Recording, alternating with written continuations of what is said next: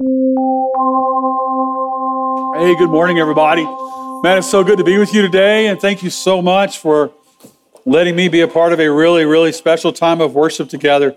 Hey, we're going to go to Romans chapter 8 in a moment, but I just want to take a minute to just make a comment or two about what's going on in Israel today. So if you would turn your Bible to Zechariah chapter 12.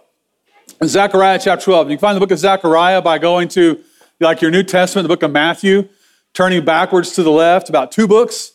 And so the second to the last book of Bible prophecy written in the Old Testament, Zechariah chapter 12. And some of you may have heard this passage before, but chapter 12, verse 1, this is the word of the Lord concerning Israel. The Lord who stretches out the heavens, who lays the foundation of the earth, and who forms the spirit of man within him. So the God who does and who is everything is what he's trying to say there. He declares, I am going to make Jerusalem a cup that sends all the surrounding peoples reeling. Judah will be besieged as well as Jerusalem, Judah being the area immediately surrounding the city of Jerusalem. And on that day, when all the nations of the earth are gathered against her, I will make Jerusalem an immovable rock for all the nations, and all who try to move it will injure themselves. And on that day, I will strike every house with panic and its rider with madness, declares the Lord. I will keep a watchful eye over the house of Judah, but I will blind all the horses of the nations. And then the leaders of Judah will say in their hearts, the people of Jerusalem are strong, because the Lord Almighty is their God. And so I know there's a lot going on right now, and we certainly have reason to be concerned, to be prayerful, to be watchful, absolutely. But what you see over and over and over again as you read the words of God, as he's declared through his prophets, is that the God who made everything, the God who formed everything, that he will defend his people there in that land. And so I know that we have a lot of concern, and absolutely we should. And I don't know about you, I've been glued to the TV, and it is heartbreaking, all the things that are going on. But we just have to know and understand that God is at work in these things, and that God has a purpose for these things, and that this era of human history is kind of winding down. I really do believe that this era of human history is kind of coming to an end. And I don't know, there again, Peter says, 1,000 days or 1,000 years are as a day to the Lord. And so we don't really know how long this is going to be, but it sure does feel that way. And we have to have confidence knowing that the Lord is going to intervene. The Lord is going to intervene and care for his people. And so I know Michael has already prayed over Israel, and I appreciate that very much. We really appreciate that. But continue to pray for the peace of Jerusalem. Honestly, really incredible what's going on right now. So Romans chapter 8. I'm going to turn to Romans chapter 8 this morning and continuing our study of Romans. There's a man named Ed Sheeran. I don't expect everybody here to know him, but he's one of the biggest global pop stars of the 21st century. His concerts are just massive. He fills stadiums everywhere he goes, and he sings to millions of people every year. He's winning millions, dozens of awards every year, hanging out with Taylor Swift, people like that. And on Disney Plus, they've just done a new 4-part kind of a docu-series. It's called The Sum of It All. And it's very revealing because this global pop star who seems to have it all, his life is not what most people would think. Over the course of a few months, as they're following him around, he shares with the documentary team how his best friend died of a cardiac arrest. He's only in his 30s, and he died of a heart attack. And then Ed's wife, they were really excited that they found out they were pregnant, they were going to have a baby, but then she was diagnosed with a cancerous tumor that threatened the life of his wife and his baby both. And he kind of opens up, his chest there in this documentary, and he said there was a time that grief and loss kind of took over his entire life, and he was just plagued with fear and depression and anxiety. And he says in the documentary that he even found himself at times being suicidal. It's incredible to think someone with so much wealth and fame and influence would even think that the pains and the griefs of life might be enough for him to say, I'm done with this. I'm going to end it all. And what it reminds us of is what the Bible tells us over and over again. It doesn't matter if you're rich or poor, famous or unknown. If it doesn't matter who you are. We all suffer grief and pain and loss. And when that pain and loss comes into our lives, we can handle it for a while. But it's kind of like the old faithful guys are at Yellowstone. The pressure is always building. And when the pain that we feel in life continues to build and the pressure begins to build, so does the pressure on our soul. And the questions that we're able to kind of push down and kind of keep submerged for a while, they eventually, they're forced to the surface when life hurts us really, really badly. And we have just one question we all want answered, and that question is this: why? Why? Why do children get murdered by terrorists? Why do children get shot at school? Why do people get shot at church? Why do good people get cancer? We just had a funeral service in here this past Thursday for my next door neighbor who died of cancer. Really, really dear woman. And her mother-in-law sat right there where Nisa is sitting. And she had a stroke about 6 weeks ago. And she lost the use of the right side of her body. And so in the last 6 weeks, she's had a stroke. And she's in a nursing home. And now she's lost her daughter-in-law.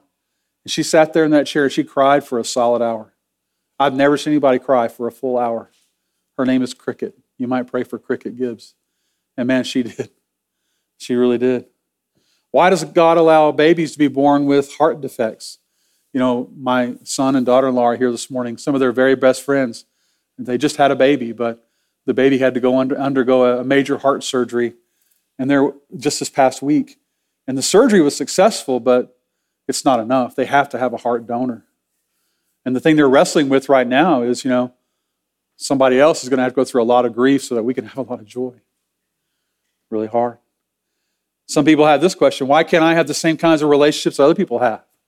Why did I have to go through the divorce? How come I've never been able to get married?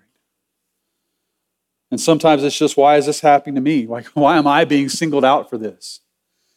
C.S. Lewis, the great Christian apologist, he said this: the problem of pain is atheism's most potent weapon against the Christian faith. I would imagine there are some of you here today who can identify with that. I'm certain some of you spent this past week crying, hurting, grieving, confused. And perhaps in the midst of that, you're battling some significant doubts about God. Or you may have even turned against God. Your life feels like a journey down a long, dark road, and you just can't see the light at the end. And the suffering you feel just doesn't seem to make sense. And so that's the title we have today: the significance of our suffering. And so before we dive into this, I'd like to have a word of prayer for us.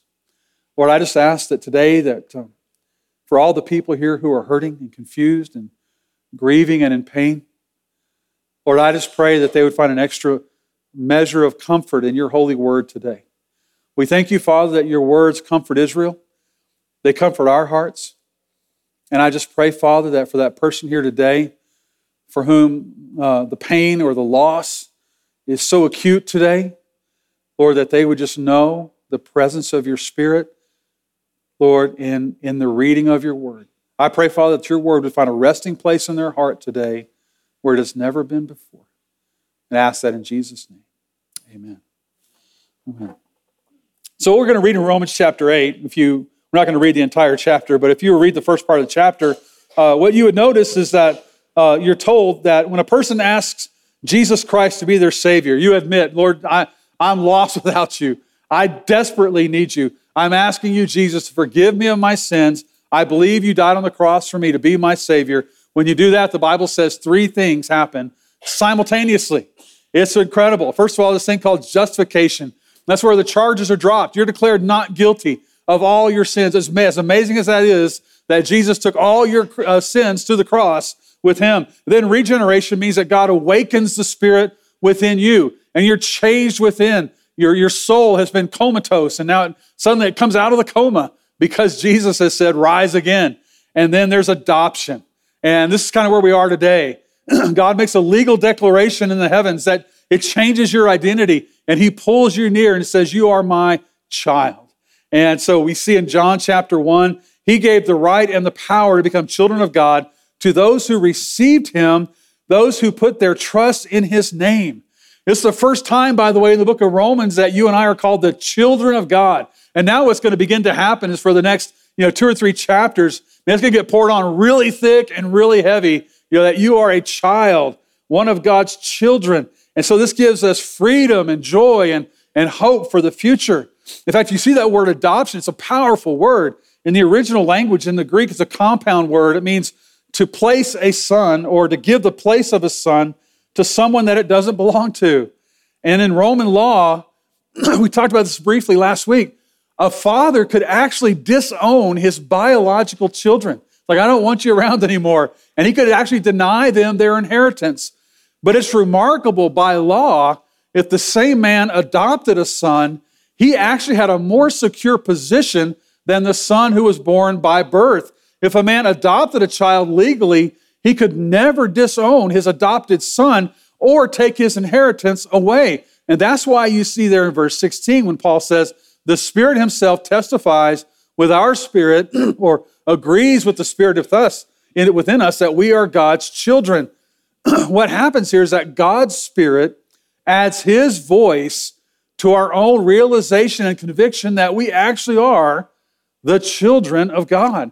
And we ask Jesus to become our Savior, we become something altogether different from what we had been before. We take on a new identity. And with that new identity, there become new rights, new responsibilities, but also, this is very important, new responses to life. In Ephesians chapter 4, Paul said, you were taught to be made new in the attitude of your minds and to become the new self, to become like Christ. And as we're talking about this, I want you to be thinking about this in the back of your mind that if God adopts you into his family, he's going to adapt you to that family. All right? Hebrews chapter 12, those whom God loves, he disciplines. All right? And so there are 5 privileges of being adopted by God. We talked about 3 last week. Number 1, it grants you an access to authentic spirituality. It gives you security in your relationship to God, eternal security. And then it awakens an affection for God in your soul. But number 4 today, adoption gives significance to your suffering. Look again at verses 17 and 18. Now, if we are children, then we are heirs, heirs of God and co-heirs with Christ. If indeed we share in his sufferings in order that we may share in his glory, I consider that our present sufferings are not worth comparing with the glory that will be revealed in us. You see, Paul is using Roman adoption law as a teaching illustration. And when a Roman man would adopt a child, the adoption and the writing of his last will and testament would happen kind of at the same time. And Paul's meaning here is that it's impossible to be a child of God without being an heir of God. And it's one of the greatest titles for people who know Christ as their Savior, heirs of the kingdom. Isn't that cool? That's a nice ring to it. I really like it a lot. James chapter 2, verse 5, hasn't God chosen those who are poor by worldly standards to be rich in terms of faith? And hasn't God chosen the poor as heirs of the kingdom he has promised? You see, the adoption was irrevocable. The one being adopted would become a son and an heir in one fell swoop, legally speaking. And so after adopting his heir, the father could not subsequently take away any of his inheritance.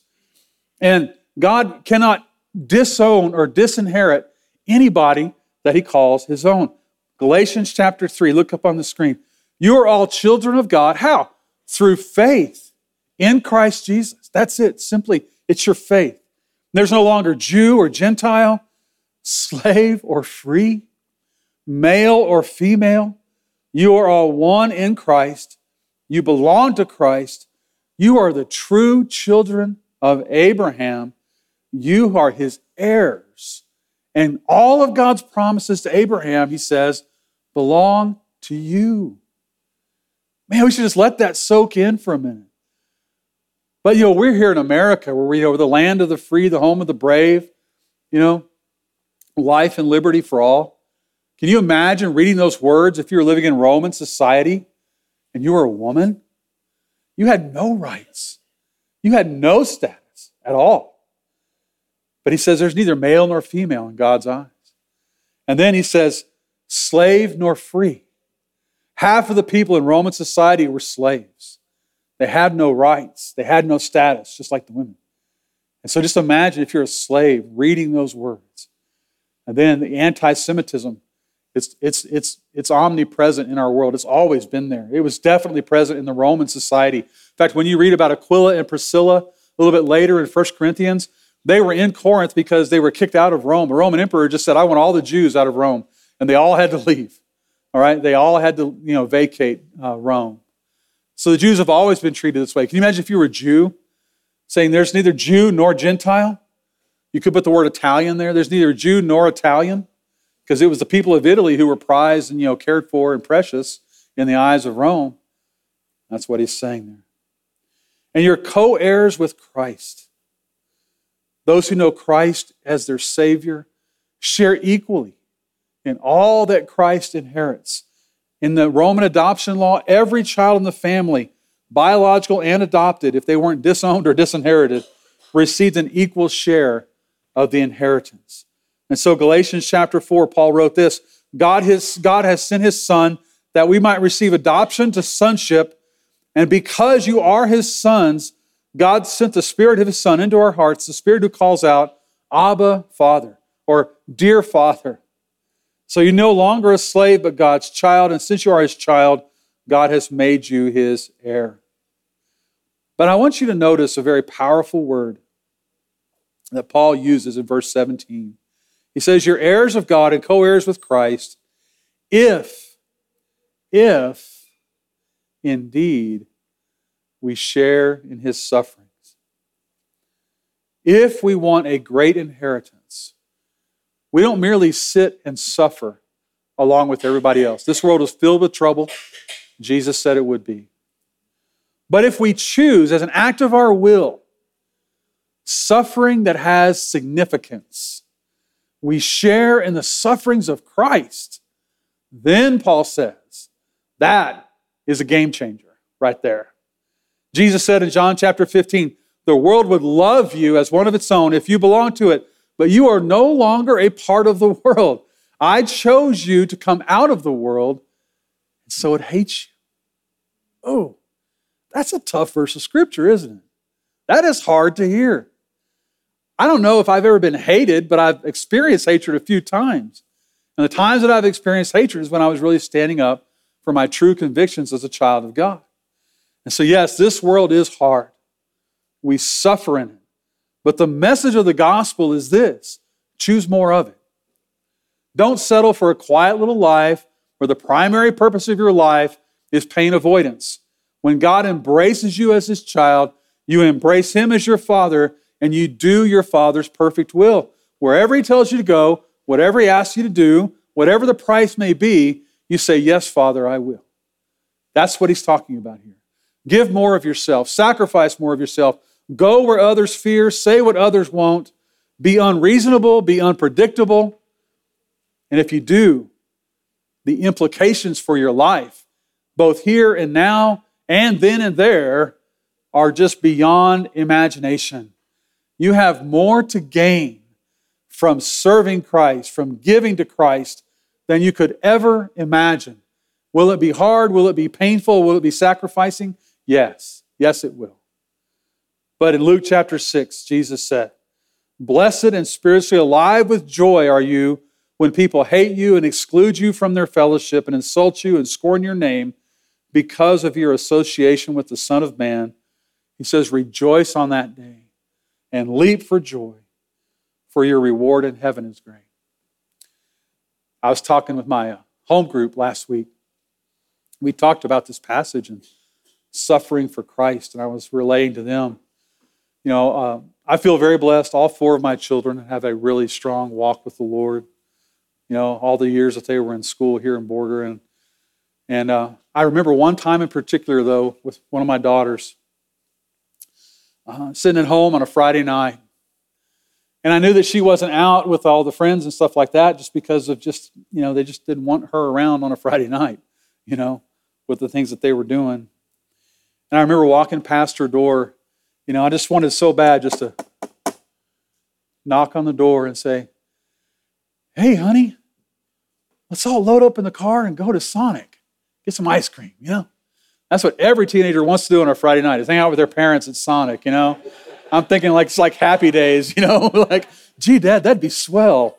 Maybe my classmates will be there too. That would be fun. But look what he says. If indeed we share in his sufferings in order that we may share in his glory. I remember standing outside her door. I just laid my hands on her door. And I said, Lord, I know that she's suffering tonight because she loves your glory. And I just said, Lord, I just pray for your consolation and for your peace for my precious daughter right now tonight. And yeah, there are some sufferings that are involved. I think sometimes in the Christian life, we assume that suffering is something like we see happening in Israel where, people are being butchered and killed and things like that. Now, there's a spectrum. And notice Jesus puts on the spectrum when people exclude you from their fellowship, when they insult you, when they scorn your name. Why? Yeah, he thinks he's better than everybody else. Or, yeah, she's Miss Perfect. Yeah, that's suffering. That's suffering. And in this short sentence, Paul reveals why you and I can rejoice even when the road is dark. Because when we suffer on this earth, it's extraordinarily significant. You see, everything that you and I do today matters forever. And there's a direct correlation between something you do for Jesus on earth and what Jesus will do for you in heaven. Now, I was listening to a podcast a couple of weeks ago, and there's a couple I was reading about. They devote every Thursday night, they call it neighbor night. And she makes a big pot of soup or stew and cornbread, and they just invite the neighbors over. Not the people from church, but the physical neighbors, the people who live next door, across the street, etc. And they know it's neighbor night, and they all come over. They're not all believers. She says sometimes it's messy, it's uncomfortable. We have conversations. We talk about the gospel. We talk about life. We talk about our kids. We talk about everything. And she said the rewards have been incredible. But it gets even better than that, because Jesus promises that when you make sacrifices like that you get a share of his glory, a co-heir with Christ. Look again up on the screen, Luke chapter 14. Jesus said to a Pharisee, when you give a luncheon or a dinner party, don't invite your friends or your wealthy neighbors, for they're going to invite you back and then you'll be fully repaid. But no, when you give a party, invite the poor, the lame, the crippled, and the blind, and that way lies real happiness. They have no means of repaying you, but you will be repaid when good men are rewarded at the resurrection. We can be sure of two things when we fearlessly and selflessly do God's will in this broken world, that there will be a cost in this life, and there will be a massively disproportional reward in the next. Look at verse 18. He says, I consider that our present sufferings are not worth comparing with the glory that will be revealed in us. Matthew chapter 19, Jesus said, everybody who's left a house, a brother, a sister, a field, or children because of my name is going to receive 100 times as much in eternity, along with their eternal life. Jesus is not commanding you and I to just embark on this journey into misery in the name of Christ. He is saying there are actions you can take on earth that are so significant that they echo into eternity. And the compensation for these actions that we take, and sometimes the pain that we feel in life, we know they're coming, but the compensation is so out of proportion with what we feel now that we are filled with joy. In Acts chapter 5, it says that the apostles were taken in and flogged for, speaking in the name of Jesus. And when they left, the Bible says they weren't discouraged at all. It says they were filled with joy over being considered worthy to suffer for the sake of his name. Oh, that verse has always challenged me so much. John telling Peter, man, the cuts on your back are deep. I know, isn't it great? Man, they got me good, but we did it for Jesus. It's an aspect of the Christian life we don't advertise very well, We are to be Christ to the world. And we are entrusted with the privilege of suffering and sacrificing for humanity, just like our big brother Jesus did. And we rejoice in suffering because the glory that is coming is incomparable in its intensity. It's disproportionately greater than our present suffering. And we're going to look back on all of our earthly suffering in those days that stretch on and on and on and on into eternity. And we will say, it was worth it all. 2 Corinthians 4, Paul said this, these little troubles which are so transitory are winning for us a permanent and glorious reward out of all proportion to our pain. You know, I look around the room and I know a lot of you have been through so much this past year, past 2 years. And I'm sorry, I know some of you have been crying this week, and I know some of you have been in a lot of pain this week. And we all have wounds and scars, and some of you have wounds and scars much deeper than mine. And I don't mean to make light of them or diminish them in any way. Because, our suffering, it does bring a kind of pain and a grief that can seem almost unendurable. But we can be sure that the suffering that we experience now does not compare with what awaits. I just want to ask you to think for a moment, if you could take all of your suffering and all of your pain, and somehow, and let's say God blesses you with 80 years on this earth, and all of the suffering and all of the pain. I think about little Cricket sitting here in that chair this last Thursday at that funeral, crying for a solid hour. All of her suffering, all of her pain, if it could be encapsulated in one little pebble. What Paul is trying to tell us over and over again, what God is trying to tell us, is that it's like a pebble in the pail compared to the glory that awaits you and me. It truly is. That's the message. I want you to see this from C.S. Lewis. After we die in Christ, he says, the door on which we have been knocking all our lives will open at last. We are to shine as the sun. We don't want merely to see beauty, though God knows that's bounty enough. We want something else which we can hardly even put into words. To be united with the beauty, to pass into it, to receive it into ourselves, to bathe in it, and to become part of it. You see, this is why this world is not our home, because there is a beauty, there is a glory that's out there. And like he's saying, we have this longing in our hearts, not only to see it, but to become part of it. And that's why Paul says the glory to be revealed in us. In us. I love that so much. And so one more thing I want to talk about with adoption is this. Adoption is going to grant the privilege of an unshakable faith in your future. An unshakable faith in your future. There's so many people out there right now who are trying to make everything they possibly can from this life and this world, not realizing that this world is unspeakably broken.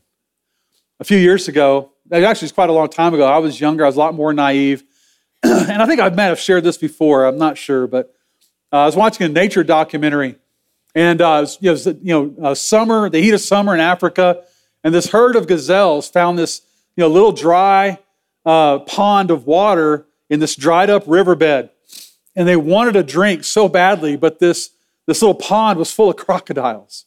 And so this herd of gazelles, goes up there, and they would get close to the water. And when they get close to the water, man, the crocodiles would come up to get the gazelles, and so the gazelles would run back, and no one could get a drink. Well, this one gazelle kind of pushes his way from the back of the herd to the front. Let's call him Gary the gazelle, right? And he has no clue what's going on. And so he puts his snout in the water, and as soon as he got his snout in the water, this crocodile rushes in, grabs Gary the gazelle by the leg and starts dragging him to the water. And I remember watching this thinking to myself, man, what are they going to do? I could just see these gazelles going up to that crocodile, like, let him go, trying to pummel him with their hooves, let him go, you beast, or something like that. No, what happened was as soon as the crocodile dragged Gary into the water, they went and got a drink. They ran up there. It seemed like, hey, kids, come on, the crocodile's eating Gary. Come get some water, It was really sad. And I think the scene made such an impression on me because it kind of forced me to kind of rethink some things, about the world that I live in. And it kind of just impressed upon me that day. I just remember kind of having a moment with the Lord thinking, this world is truly brutal and unforgiving. And so many people experience this. Look at verse 19.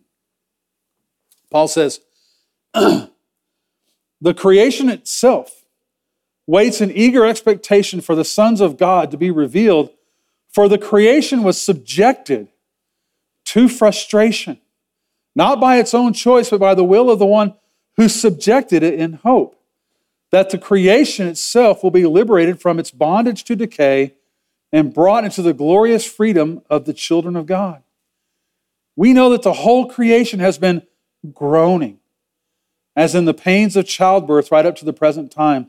Not only so, but we ourselves, who have the first fruits of the Spirit, we groan inwardly as we wait eagerly for our adoption as sons, the redemption of our bodies. Paul is getting really philosophical here. He's saying, why is there something wrong with everything? Why is something so wrong with everyone? Why do terrorists go on suicide missions? Why do gunmen go into schools? Why do people turn guns on themselves? Look at that word groan or groaning. You see it 2 times. This is the only time that word ever appears in your Bible. And it means crying out in unison, almost like groaning in harmony. Imagine a battlefield in ancient times when you fought with swords and spears. Most of the men did not die from their wounds immediately. Most of them died very, very slowly. And if you walked onto the battlefield after the Roman army had gone through, hundreds of men laying out on the battlefield, and they would kind of walk around, look around, saying, who's going to make it and who's not? And the ones they didn't believe that they could help, they just left them behind. And just imagine the chorus of groaning rising from that battlefield. That's where this word comes from. Everybody. And Paul says everything crying out in pain. Paul is saying that creation was subjected to frustration by the will of the one who subjected it. In other words, God did this. The creation fell into ruin when mankind did. The fall of man sealed the fate of the world. Not only did our race fall into bondage to sin and death, but now the entire physical universe has fallen as well in incredible pain. I just really want to challenge you sometime to slowly and thoughtfully read the first 8 chapters of Genesis and notice how creation has suffered. There was Eden, there was beauty and glory, perfection and purity, and everything fell. And later on, there's these Nephilim and these wicked giants running through the land, and then there's this massive flood, and then everything has changed. The earth underwent titanic changes, geologically, atmospherically, and biologically. Y'all know, a lot of you who read your Bible, that there was a time when men would live to be 900 years old. And now if a man lives to be 90, we're going, wow, that's a good run. So different. The planet changed. The weather changed. We see a rainbow. Oh, that's so pretty. No, that's a scar. A rainbow is a scar on our atmosphere.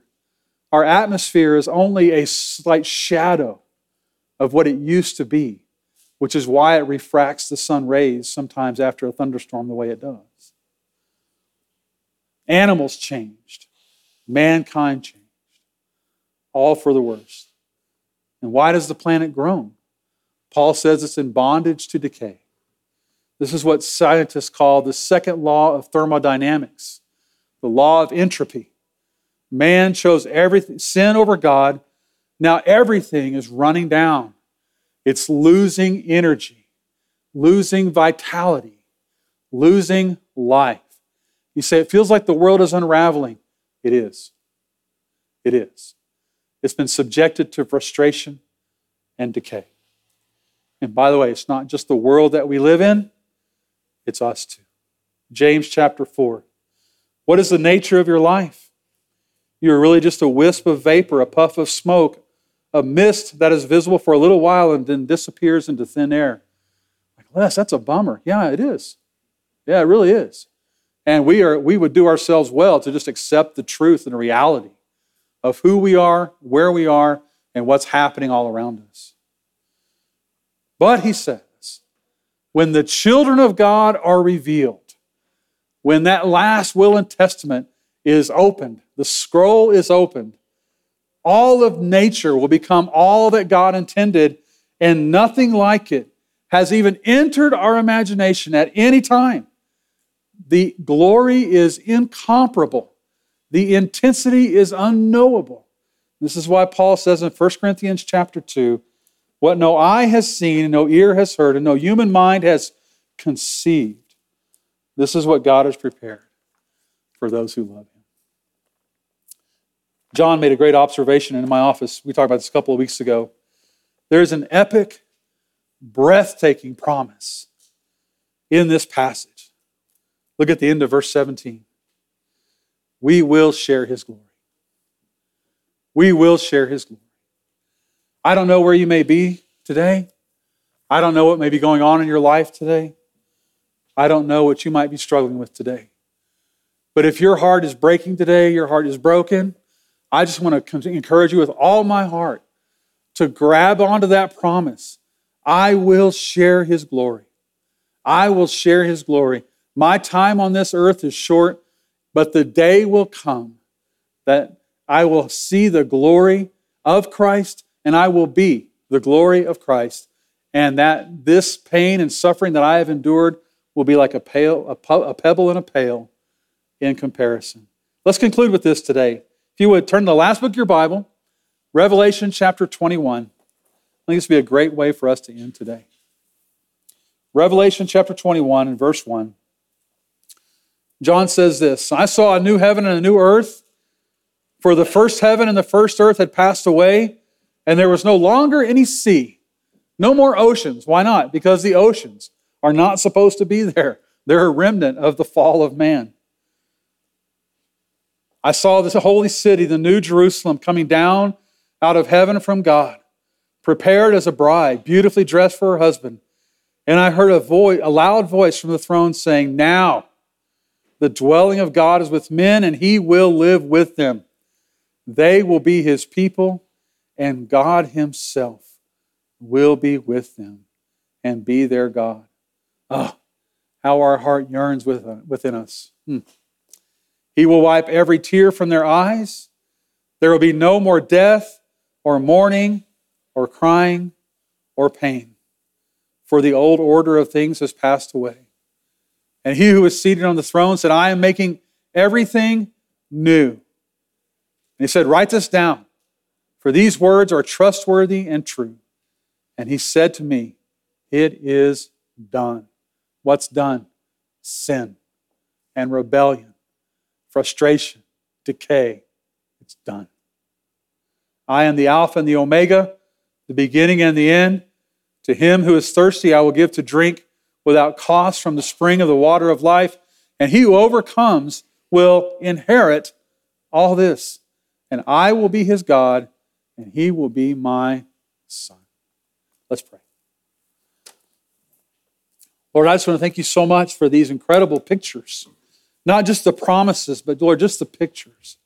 And I just pray, Father, for the person here today who's struggling, Lord, who's just losing ground emotionally, mentally, spiritually. I just pray, Father, that you be the lifter of their head today.